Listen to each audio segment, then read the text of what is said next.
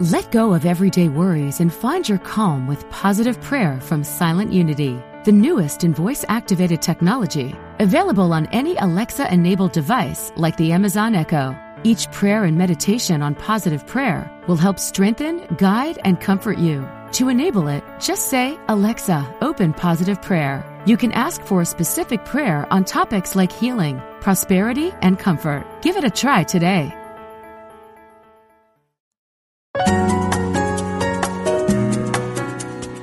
Providing insight and resources for your spiritual journey. Unity Online Radio.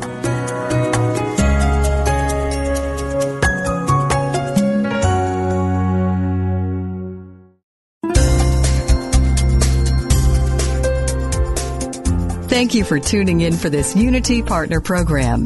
Unity Online Radio partners with spiritual leaders from organizations whose mission and messages complement Unity's. We are pleased to bring you this program on Unity Online Radio, the voice of an awakening world.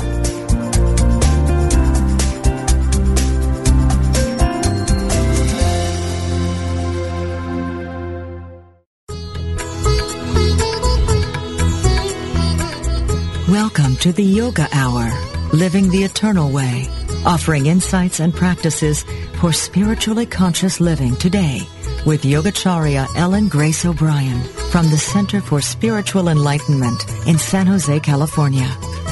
To ask questions or join in the discussion, email us at theyogahour@unityonlineradio.org. Now, here's your host, Yogacharya Ellen Grace O'Brien. Good morning, and welcome to the Yoga Hour, a time to open our hearts and our minds to the infinite. I'm Dr. Laurel Trujillo, sitting in for Yogacharya Ellen Grace O'Brien while she's away. Today I'll be sharing some insights and time-tested practices from the ancient system of Kriya Yoga. Yoga is a Sanskrit word that means oneness, union, or unity, the bringing together of our attention and awareness with our essential spiritual nature to be restored to our original wholeness. Many people associate the term yoga with exercise. Kriya Yoga is a wider system including philosophy and practice for spiritually conscious, fulfilled living in today's world. As a medical doctor and longtime practitioner of Kriya Yoga, I have found it to be a comprehensive system for enhanced well-being on all levels, body, mind, and spirit. Today, our topic is Yoga and Freedom, the Prison Yoga Project, and I am joined by James Fox, the founder and director of the Prison Yoga Project, an organization dedicated to establishing yoga and mindfulness meditation programs in prisons and rehabilitation centers worldwide. Since 2002, he has been teaching yoga and meditation to male prisoners at California's San Quentin Prison, as well as other state prisons. His book, Prison Yoga Project, A Path for Healing and Recovery, has been requested and sent to over 8,000 prisoners. He provides training both in the U.S. and internationally for yoga instructors interested in teaching in prisons and rehabilitation facilities. He is specially trained in applying yoga practices for addiction recovery and trauma-related issues. Their website is prisonyoga.org. Welcome, James Fox. I'm delighted that you could join us today on the Yoga Hour. Oh, thank you for having me. Before we begin to enter into our dialogue about yoga and freedom, let's begin with a moment of meditation. Om.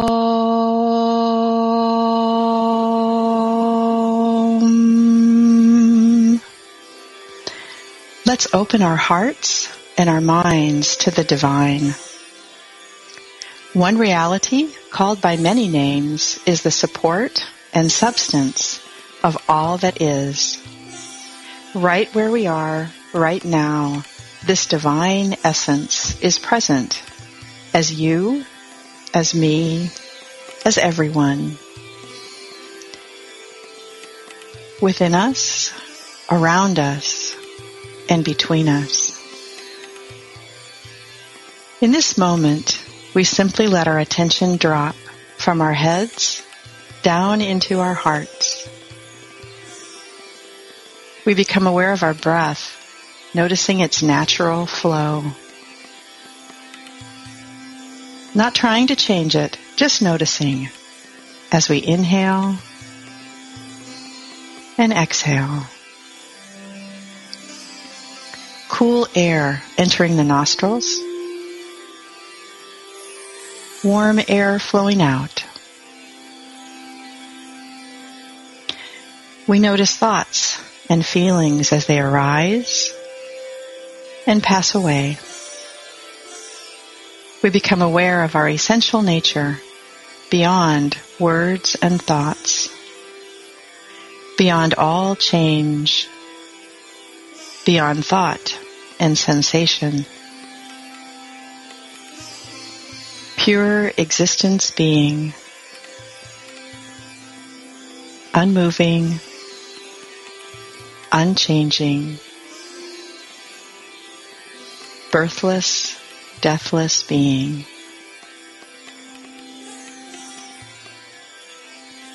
Peace, emanating from the essence of our being, pervades the mental field, the emotional nature, and the physical body. We abide in this peace and let it overflow as blessing for all beings everywhere. Om.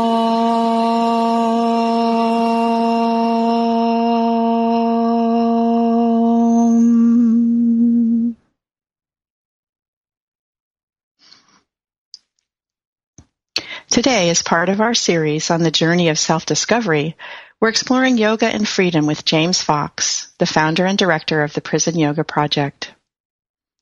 Roy Eugene Davis, direct disciple of Paramahansa Yogananda, wrote, "At our innermost level of being, the real self of us exists in wholesome purity.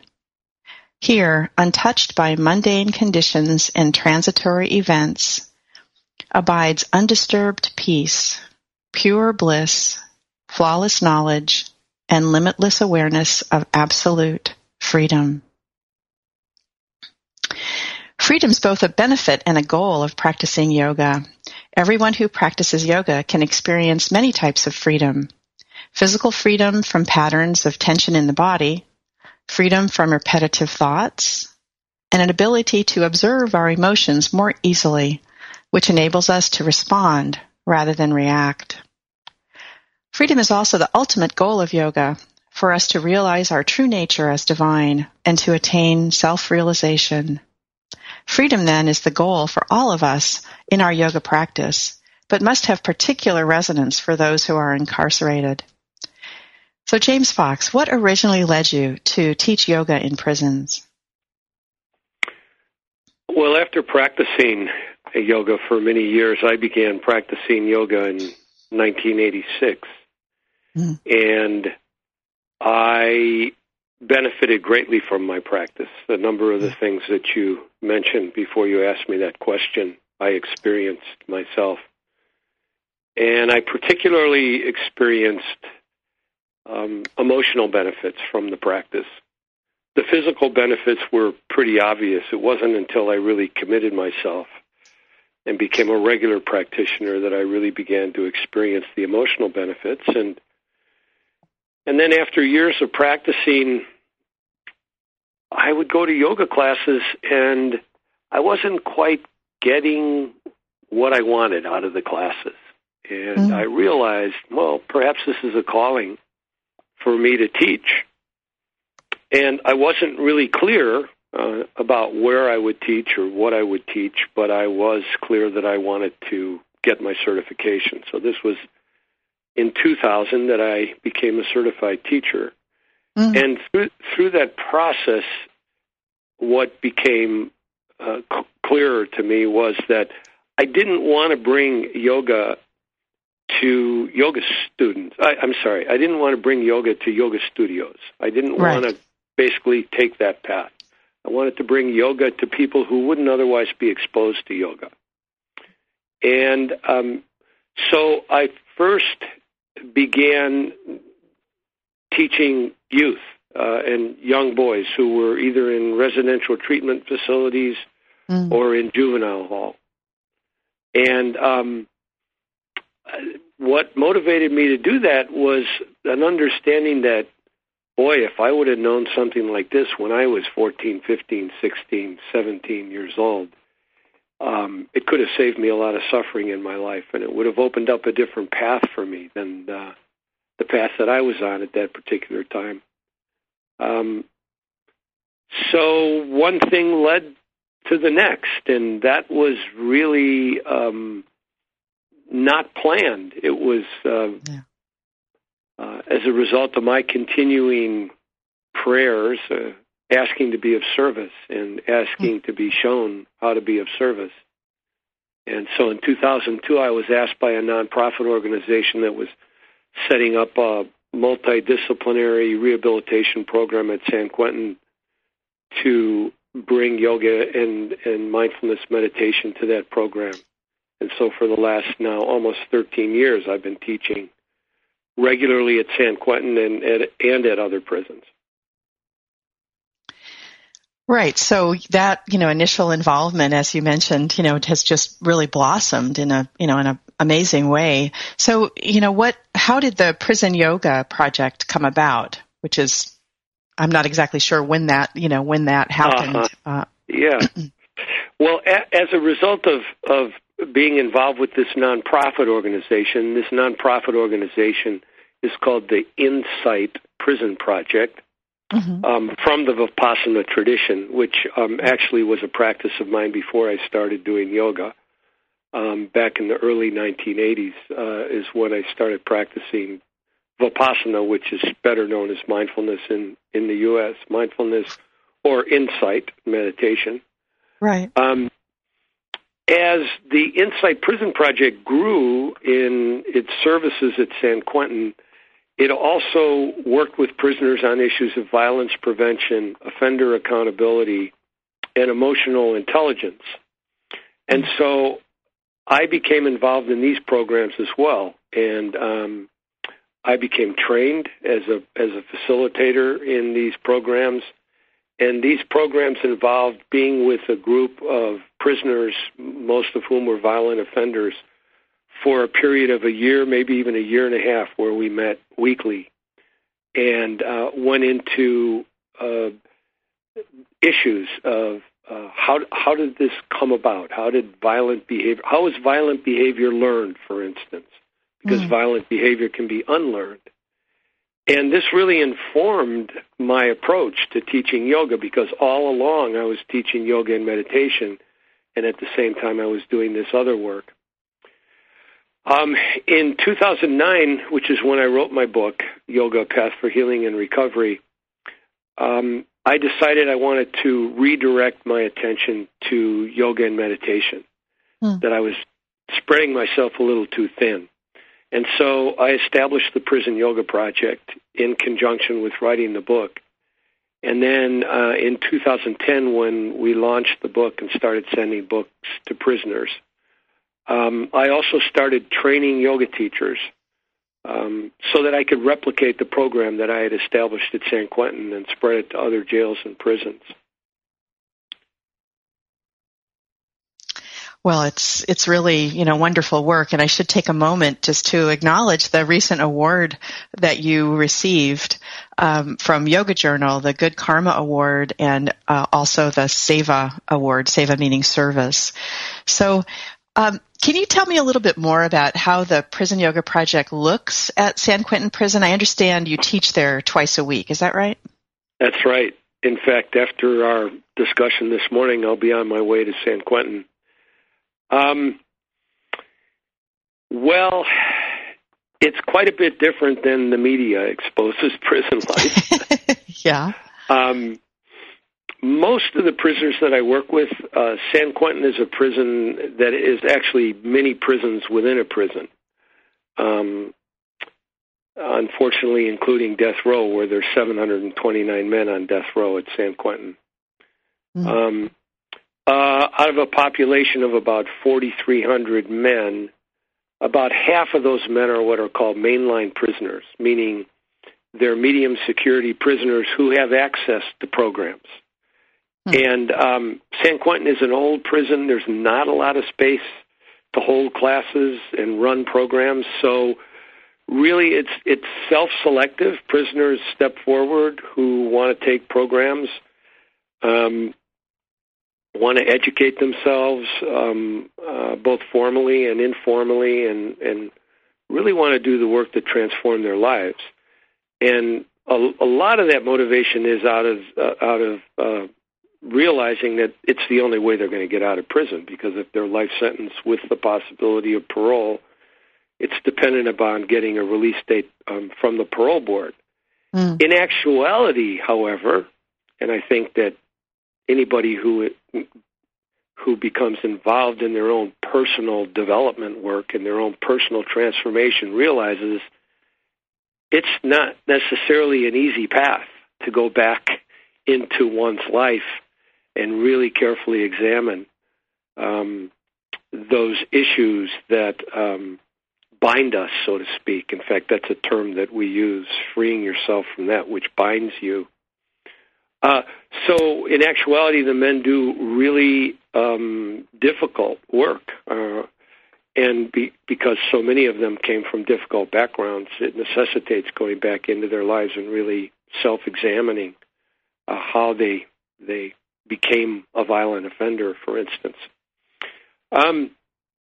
But these men have a fair amount of freedom during the day. If they're involved in programs, most of the men in the prison work, so they're putting in 6 or 8 hours of work a day doing some kind of work. Then if they have classes, they're committed to going to their classes. And then the prison pretty much gets locked down at 8 o'clock at night. And then, of course, there are interruptions in programmings because of issues that arise in the prison. There could be fights and things like that, and the prison gets locked down periodically, or there could be even health concerns. For instance, if the norovirus comes through San Quentin, the facility is locked down for at least 3 weeks as a result of county health regulations. And so it's one of the things I like to say is when you step inside of prison, expect the unexpected. It's not a world that we're used to. It's also not necessarily dangerous because there's a high level of security, and because most prisoners value the freedom that they do have. So when they're out in the general population and they're able to go to work or go to classes or exercise and things like that, it's usually something that's valued. Other prisons, it's quite a bit different. Other higher security prisons, it is very different. They are more dangerous. But the outside people, there's not a lot of danger to outside people. By and large, people who come in with programs are really appreciated because prisoners feel forgotten and they feel stigmatized and they feel misunderstood. And a lot of that, again, has to do with the way that the media portrays them. Right. The media doesn't tell the good stories. You could do a program every day for a year about all the good things that are happening at San Quentin State Prison, and people would be amazed at the kind of transformative work that's being done there. Right. So when we look at people who are in prison, the temptation is to view imprisonment as something that is affecting them and not us. However, yoga's perspective is that self-realization is the only real liberation, and that we are all imprisoned until we are fully awake. When we forget who we are, we get caught in our thoughts and experiences and imprisoned by them. The ultimate prison is in our own minds and begins with avidya, or ignorance of our true nature. So how does that perspective color your work, basically? Well, there are a couple of other things that come up for me, too. In the tradition of yoga, there's the whole understanding of non-duality. this misperception, avidya misperception, that we're separate from one another. And in reality, there are aspects of myself in everybody, even those aspects of myself that I have a difficult time accepting. So there's that general understanding, and also this understanding of one of the things that keeps us from freedom is this constant misperception, misunderstanding that involves the rational mind. This constant evaluating. If one examines the rational mind, the critical mind, so rational mind, critical mind, one realizes that the mind has this propensity to constantly be evaluating, to constantly be judging. And this, in and of itself, is imprisonment. This is a lack of freedom. Right. And so I'm going to cut in. Yeah. I'm going to cut in right there, James. It's Sure. such a great conversation, and it's time for us to go to a break. You're listening to the Yoga Hour with guest James Fox, founder and director of the Prison Yoga Project. You can learn more about the Prison Yoga Project at the website prisonyoga.org. I'm Dr. Laurel Trujillo, sitting in for Yogacharya O'Brien. When we come back from the break, we'll explore freedom through asana, pranayama, and meditation. Please stay with us. We'll be right back.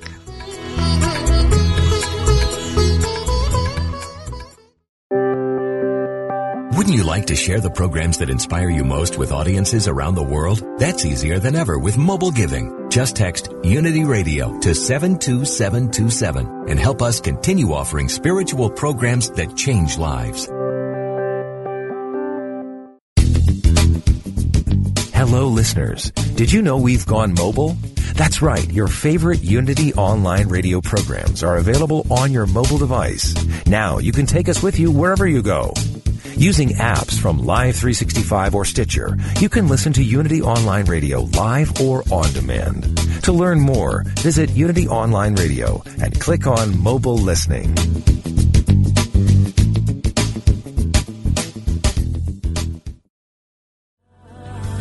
I'll light a candle in your name.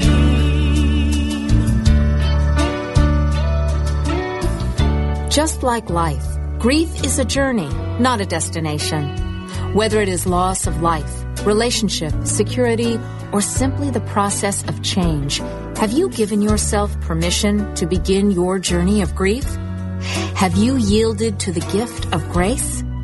Join Reverend Chaz Wesley every Thursday at 5 p.m. Central on a virtual navigation from grief to grace and explore new horizons of empowerment, significance, and support.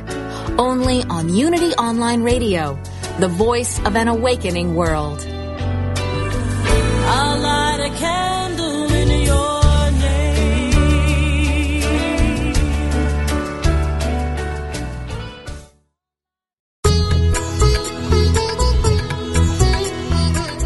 You're listening to the Yoga Hour, Living the Eternal Way, with Yogacharya Ellen Grace O'Brien. We now return to the Yoga Hour. Welcome back to the Yoga Hour. I'm Dr. Laurel Trujillo, sitting in for the Yoga Hour's regular host, Yogacharya O'Brien. I'm joined today by James Fox, founder and director of the Prison Yoga Project. James also teaches seminars, both nationally and internationally, to yoga teachers who are interested in teaching yoga in prisons and rehabilitation facilities. Today we're discussing yoga and freedom. Paramahansa Yogananda, a Kriya Yoga teacher who came to the United States from India in 1920, said, "The saints have found that happiness lies in a constant mental state of unruffled peace during all the experiences of earthly dualities. A changeable mind perceives a changeable creation and is easily disturbed. The unchangeable soul and the unruffled mind, on the other hand, behold behind the masks of change the eternal spirit." The goal of yoga is to develop that unruffled mind and to begin to live from our unchangeable soul. Patanjali's Yoga Sutras, a classic yoga text, outlines the three principal practices of Kriya Yoga: self-discipline, self-study, and self-surrender, all of which are necessary to attain yoga's ultimate goal of freedom or liberation.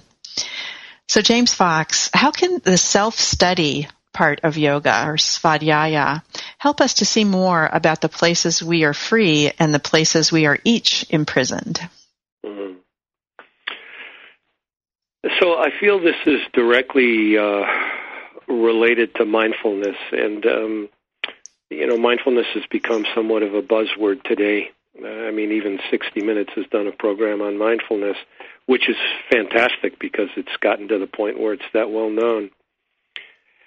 It all begins with self-awareness, and what I mean by that is not self-awareness as the persona, but self-awareness as the divine, as you've referred to it, that essence of ourselves that's beyond the persona, and really developing the skill of self-awareness. So and we could talk for a couple hours about this. Right. It's not just when we're in seated meditation. Mm-hmm. Mindfulness is a body-centered awareness practice that's a skill that we learn to carry with us throughout our days and throughout our lives, so that we refine this ability to look inside ourselves and realize when we are not consciously aware. A great practice of mindfulness is not just bringing the mind into an unruffled state of peacefulness, but noticing when the mind is not in a state of peacefulness. Right. Because for most of us, for probably the vast majority of us, that's the case. So setting up some kind of, particularly when you're working with people who haven't done a lot of this kind of spiritual study, this kind of what could be considered alternative spiritual study, who come from more traditional religious backgrounds, mm-hmm. To set up some kind of a system. Well, this is how you do it, and if you don't do it, you're a failure. And imagine, if you're working with people who've been offenders and prisoners, to set up another kind of an approach to them that they're not going to be able to reach. Right. But really noticing, really becoming very much aware of the mind, and as I referred to before, understanding when we're engaged in the rational and the critical mind, and when we're engaged more with actually what we call the second brain, which is part of the body, and really out of the rational mind and the critical mind, and in the body, and experiencing sensations in the body and experiencing sensation in the heart. And this is the real self-discipline of being able to disengage from preoccupations of the mind and draw one's awareness into the body as a guide, and really to achieve the balance of mental, emotional, and physical, which opens the door to spiritual. Yes, absolutely.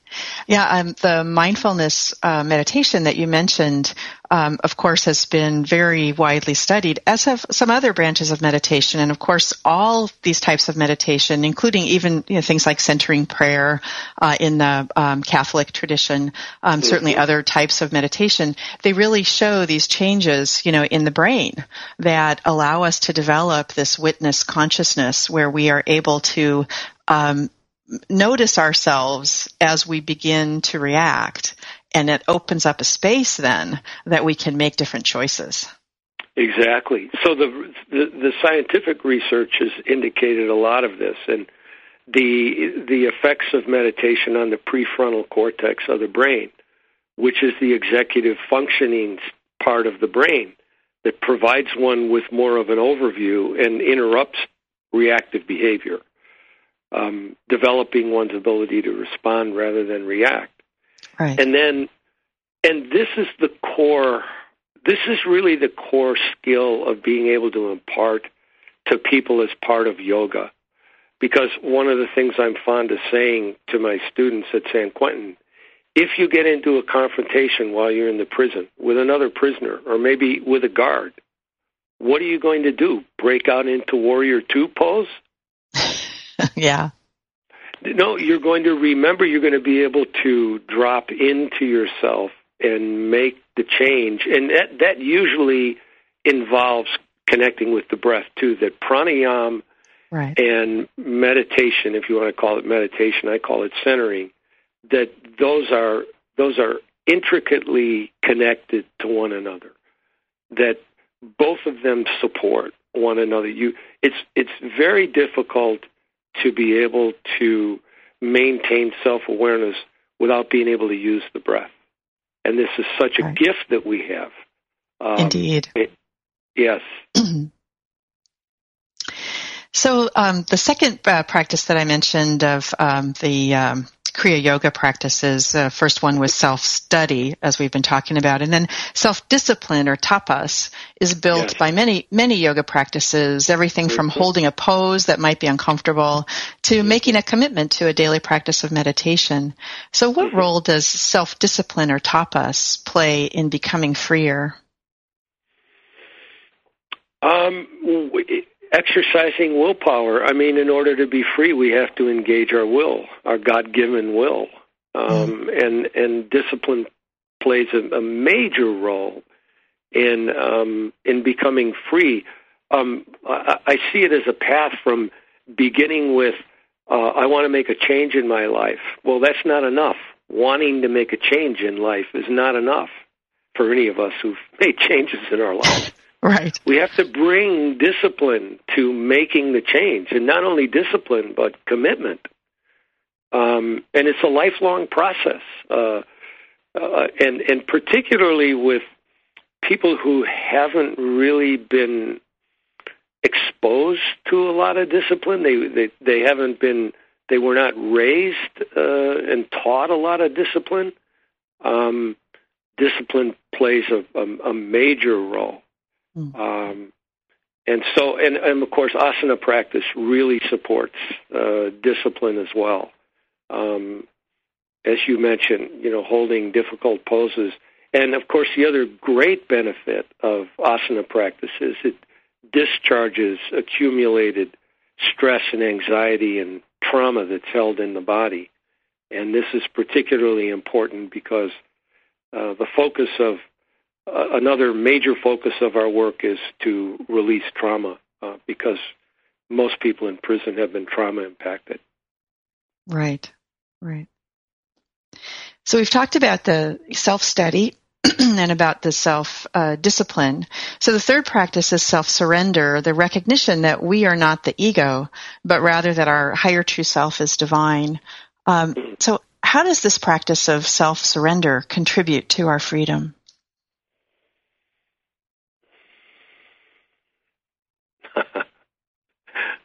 That's the lifelong question, huh? That's right.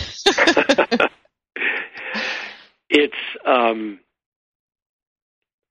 I like to. I talk about samadhi in my. How does one experience samadhi? Right. And with my students, so it's so important to keep things as practical as possible with this multicultural group of men that I work with. And when I talk about samadhi, I talk about that we're engaged in our yoga practice, and the persona, our identification with our personalities, disappears. We lose that identity long enough to drop into our true essence. And this is the experience of samadhi. This is the experience of real freedom, where we're no longer identified with the persona. We've merged with the divine, with the essence of who we really are. So I don't know if that's answering your question. No, I thought that was great. Yeah. Mm-hmm. So in your book, you detail the three practices that make up the Prison Yoga Project as asana, or postures, pranayama, or breath control, or breath direction, I guess, and meditation. So these disciplines are each part of the Eightfold Path of Raja Yoga, or Royal Yoga, as set forth in Patanjali's Yoga Sutras. So each of them, of course, has benefits. For example, and performing physical yoga postures will trigger will release actually the stress response, trigger the relaxation response, and can also, have improvements in moods such as anxiety and depression. And then, as you mentioned, the pranayama, the awareness of breath is so helpful in keeping us. It's such a wonderful tool to keep us in that present moment. So, why don't you say a little bit more about the practice of, for example, pranayama, and how do you see that contributing in the Prison Yoga Project, and how does that help contribute to freedom? Mm-hmm. Again, in keeping things practical and introducing yoga to this population, sometimes I refer to these practices as a 3-layered cake, and that the bottom. And that the bottom layer of the cake is the centering practice, is the ability to draw one's attention within and let go of thinking. It's virtually impossible to let go of thoughts, but you don't have to engage in the thoughts and begin thinking. So letting go of thinking and drawing one's awareness into sensations in the body.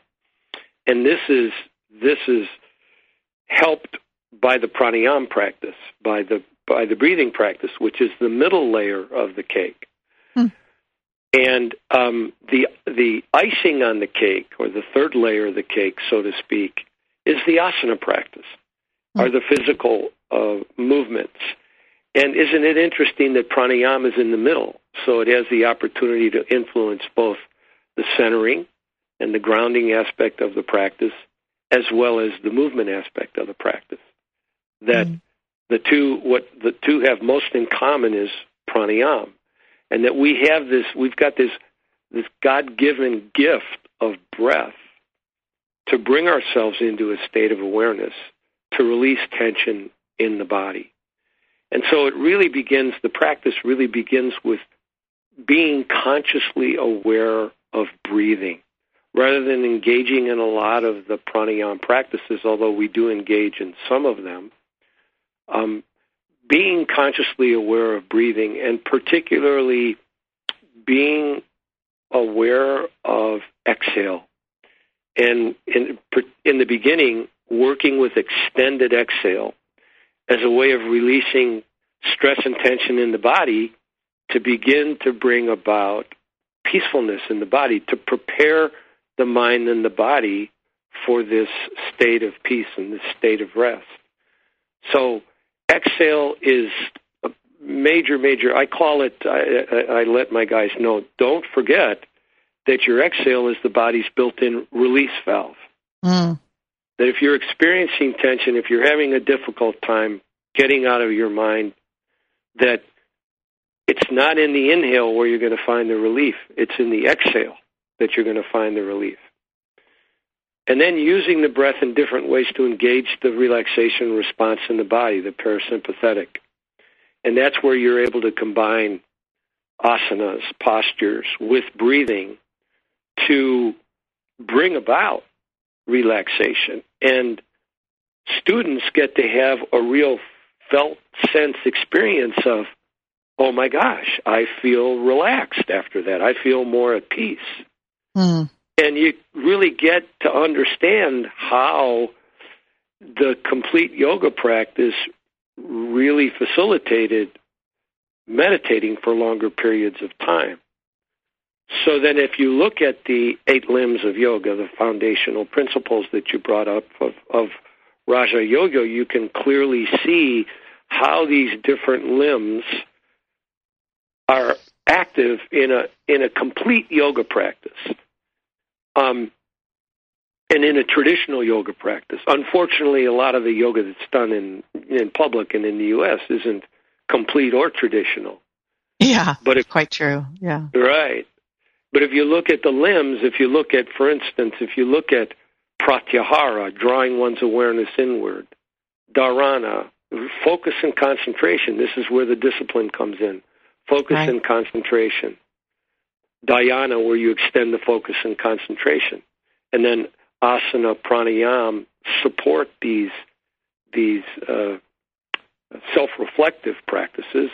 And then, of course, the yamas and the niyamas are ways of living one's life in a righteous manner.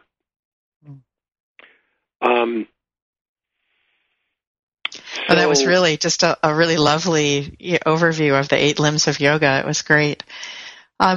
So we've talked a bit about meditation, and I did want to ask you this particular question, because the book does include a meditation on forgiveness, which I would imagine is useful. So has that been useful in your teaching at San Quentin and for your students? Yeah, very much so. I mean, self-forgiveness, of course, is the big one. A lot of the men that I work with have taken somebody's life, and it certainly doesn't mean that they were serial killers, because they weren't. They wouldn't be in this situation. They made a huge mistake in their lives at one time. And sometimes when you understand their stories, you understand how it could happen. You don't condone it happening, but you can understand how it happened, right, based on their backgrounds and where they came from and so on and so forth. So that's the biggie, self-forgiveness. How can I forgive myself? And here we are again with this non-duality, non-separation. And, we think that, well, there are those prisoners over there who are working on self-forgiveness, and then here we are. Right. We're separate from them. Right. I don't find that to be true at all. And how can I forgive myself for harm I've caused in my life? Right. How can I? And if I can forgive myself and I can work with that, then the odds are I will not continue to create harm. Right. And on that note, we need to move to another break. It's just fantastic conversation. You're listening to the Yoga Hour. I'm Dr. Laurel Trujillo, sitting in for regular host Yogacharya O'Brien. Today's guest is James Fox, founder and director of the Prison Yoga Project. You can learn more about the Prison Yoga Project at the website prisonyoga.org. We welcome your comments and questions. You can contact us at yogahour@unity.fm. Please stay with us. We'll be right back to explore more about yoga and freedom.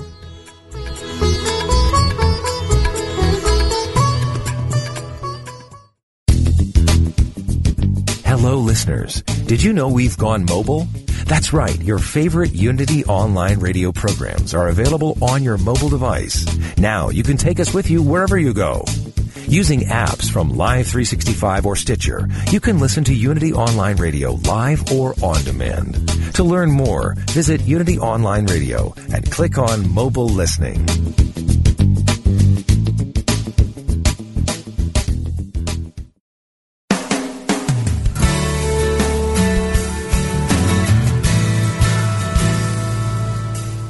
Do you experience the peace and joy promised by A Course in Miracles? Or are you still struggling to truly live your beliefs from moment to moment?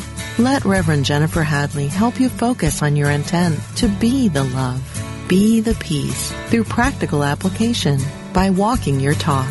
Experience the healing live every Tuesday at 10 a.m. Central on A Course in Miracles, Living the Love, Walking the Talk. Only on Unity Online Radio, the voice of an awakening world.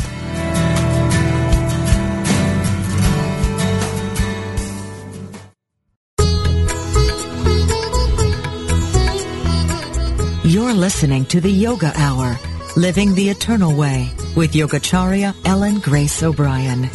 If you have a question, please submit it via email at theyogahour@unityonlineradio.org. And we will respond. Now, back to the Yoga Hour.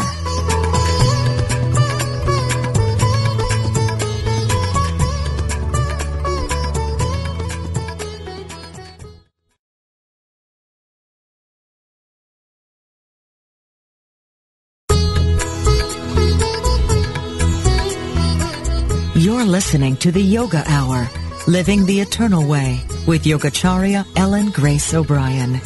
If you have a question, please submit it via email at theyogahour@unityonlineradio.org, and we will respond. Now, back to the Yoga Hour. Welcome back to the Yoga Hour. I'm Dr. Laurel Trujillo, sitting in for the Yoga Hour's regular host, Yogacharya Ellen Grace O'Brien.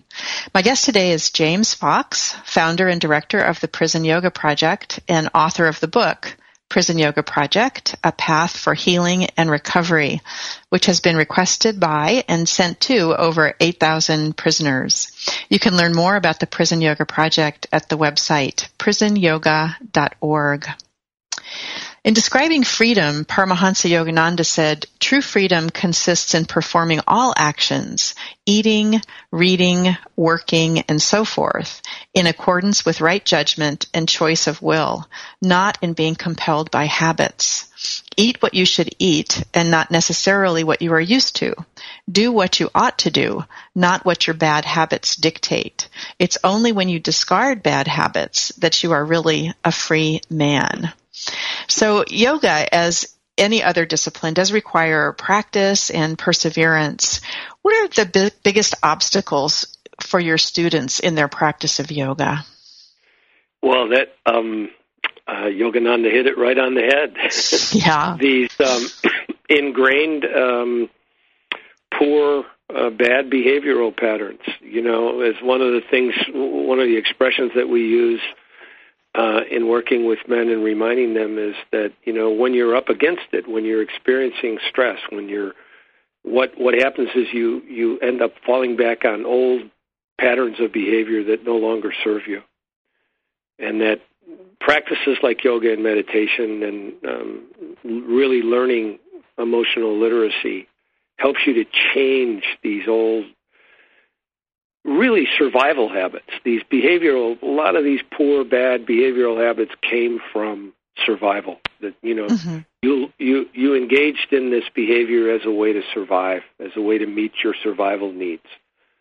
So those are the greatest obstacles. And I would say the other one is what we had talked about before, is discipline. Right. Is actually really learning to have discipline in your life, to make the kind of changes that you want to make, and to learn new skills. So let's see, bad habits and lack of discipline. I can relate to those as issues. Right. So you've already mentioned that many, if not most, prisoners have a history of trauma or addiction. And I really love this quote in your book, which is from Bessel van der Kolk, who's a physician and professor of psychiatry at Boston University School of Medicine and pioneer researcher in the field of trauma. And his quote is, "The memory of trauma is imprinted on the human organism. I don't think you can overcome it unless you learn to have a friendly relationship with your body." So I really appreciated that quote. How does the practice of yoga help us to have a friendlier relationship with our bodies? Yeah. Well, for most yoga practitioners, I think they clearly understand that once they begin to practice. Dr. van der Kolk wrote a book called "The Body Keeps the Score," which is a line that I use frequently when I'm teaching my classes, and to remind my students that all the variety of traumas that you've experienced in your life, if you didn't deal with those traumas, if you were not able to, and the correct term is discharge the trauma from your body, the trauma found a place to settle in your body and has impacted your body as much as it has impacted your mind. So when you begin to engage in the combination of mindfulness and yoga, which I don't separate the two. In fact, one of the things that I say is that if your yoga practice is not a mindfulness practice, you're not doing yoga. that the two are intertwined. Yoga is a mindfulness practice of paying attention moment to moment to what's going on, thoughts, emotions, sensations in the body, so that when you begin to do a yoga practice, you begin to develop a greater sensitivity to yourself. You're able to deal with the dissociative effects of trauma, the non-feeling effects of trauma, the ways that you have disengaged from your body and, for instance, use drugs or alcohol or other things to basically deal with the pain and suffering that you've experienced in your life. And you begin to do a yoga practice and you begin to create a more friendly, hopefully, you begin to create a more friendly relationship with your body. You begin to understand ways that you have harmed your body, and hopefully you begin to develop the discipline, I don't want to do that anymore. I want to be more sensitive to myself. Right. And then of the practice itself, you're able to begin, if the practice is oriented properly, you're able to begin to discharge the trauma that's been held in the body. That could be long-term trauma, could be original trauma that's held in the body that really hasn't been addressed. And the wonderful thing about that is that you don't necessarily have to bring up the traumatic event. The body keeps the score. So just as the body keeps the score in holding the trauma, the body keeps the score in releasing the trauma. The body has its own wisdom. You know, in Buddhism, the wisdom body is something that's spoken about a lot. The body has its own wisdom, and there's a great deal of research that's been done on that.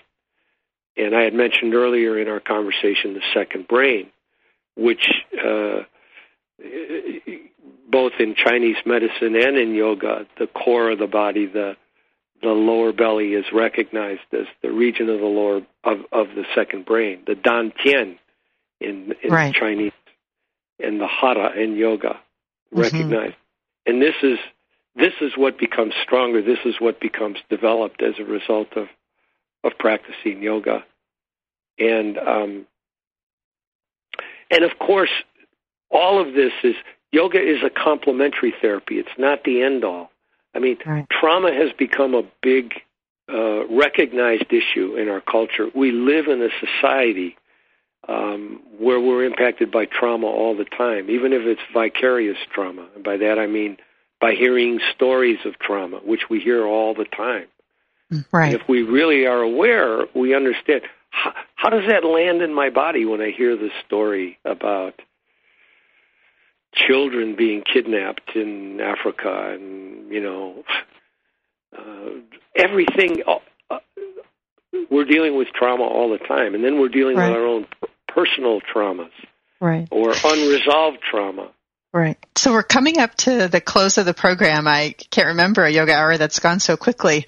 So in the last just few moments here, is there an inspiration that you'd like to leave with our listeners?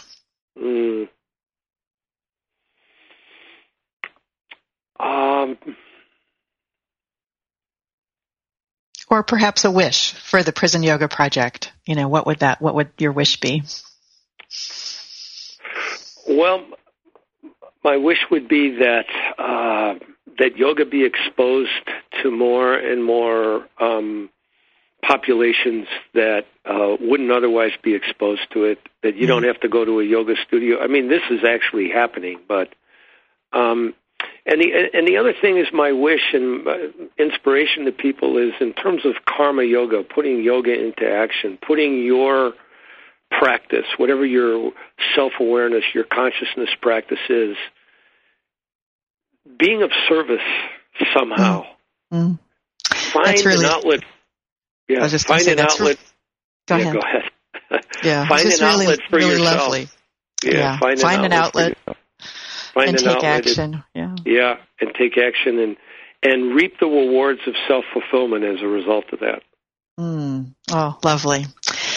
You've been listening to the Yoga Hour. It's been my pleasure to share this time with you. I'm Dr. Laurel Trujillo, sitting in for Yogacharya O'Brien. We've been discussing yoga and freedom, the Prison Yoga Project. You can find out more about our guest James Fox and the Prison Yoga Project at the website prisonyoga.org. Thank you so much, James Fox, for joining us. Thank you, Laurel. Namaste. Namaste. Join us next week for Breathe Easy with Pranayama, a conversation about conscious breath regulation with guest Amy Wheeler, PhD, professor of kinesiology at California State University at San Bernardino, yoga therapist and yoga teacher trainer. For more information about CSE, visit csecenter.org. Remember to subscribe to the Yoga Hour podcast at iTunes. I look forward to being with you again when Yogacharya O'Brien is away. Until then, remember, you carry your own healing and wholeness within you. Share your peace and joy with all you meet. Bye. Thank you for tuning in to the Yoga Hour, Living the Eternal Way, with Yogacharya Ellen Grace O'Brien. Join us every Thursday morning at 10 a.m. Central, 8 a.m. Pacific, for practical, purposeful methods for spiritually conscious living every day. The Yoga Hour, Living the Eternal Way, only on Unity Online Radio, the voice of an awakening world. This program is brought to you in part by friends and members of the Center for Spiritual Enlightenment in San Jose, California, a ministry in the tradition of Kriya Yoga, the ancient science of self and God realization. www.csecenter.org. Request free literature by writing info@csecenter.org.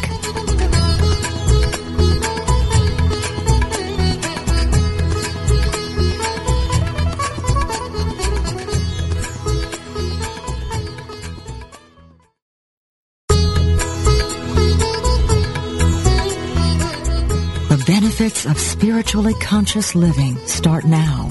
For a time-tested method to live with purpose and release your infinite potential, tune in to the Yoga Hour, Living the Eternal Way, with Yogacharya Ellen Grace O'Brien every Thursday morning at 10 a.m. Central, 8 a.m. Pacific, only on Unity Online Radio, the voice of an awakening world.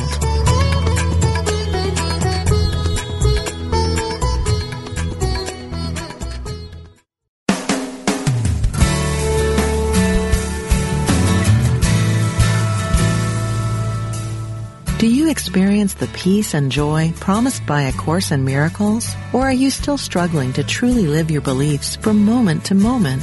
Let Reverend Jennifer Hadley help you focus on your intent to be the love, be the peace, through practical application by walking your talk.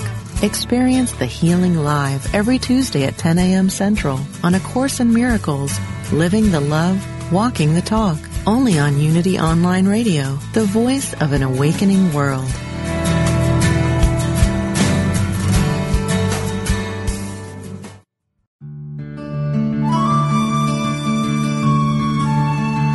Inspiration only takes a moment. We invite you to consider these words from Unity author Charles Roth. Live deeply in the present moment. If you are going to work on the premise that real energy, real excitement, that feeling of being fully and enthusiastically alive comes from a source within you, then it follows that you have to spend some time getting acquainted, being at home in those far reaches of inner space. Peace is power, for out of stillness, strength is born, and out of inner harmony, productivity flourishes. Rest in that inner peace. This meditative moment is brought to you by Unity.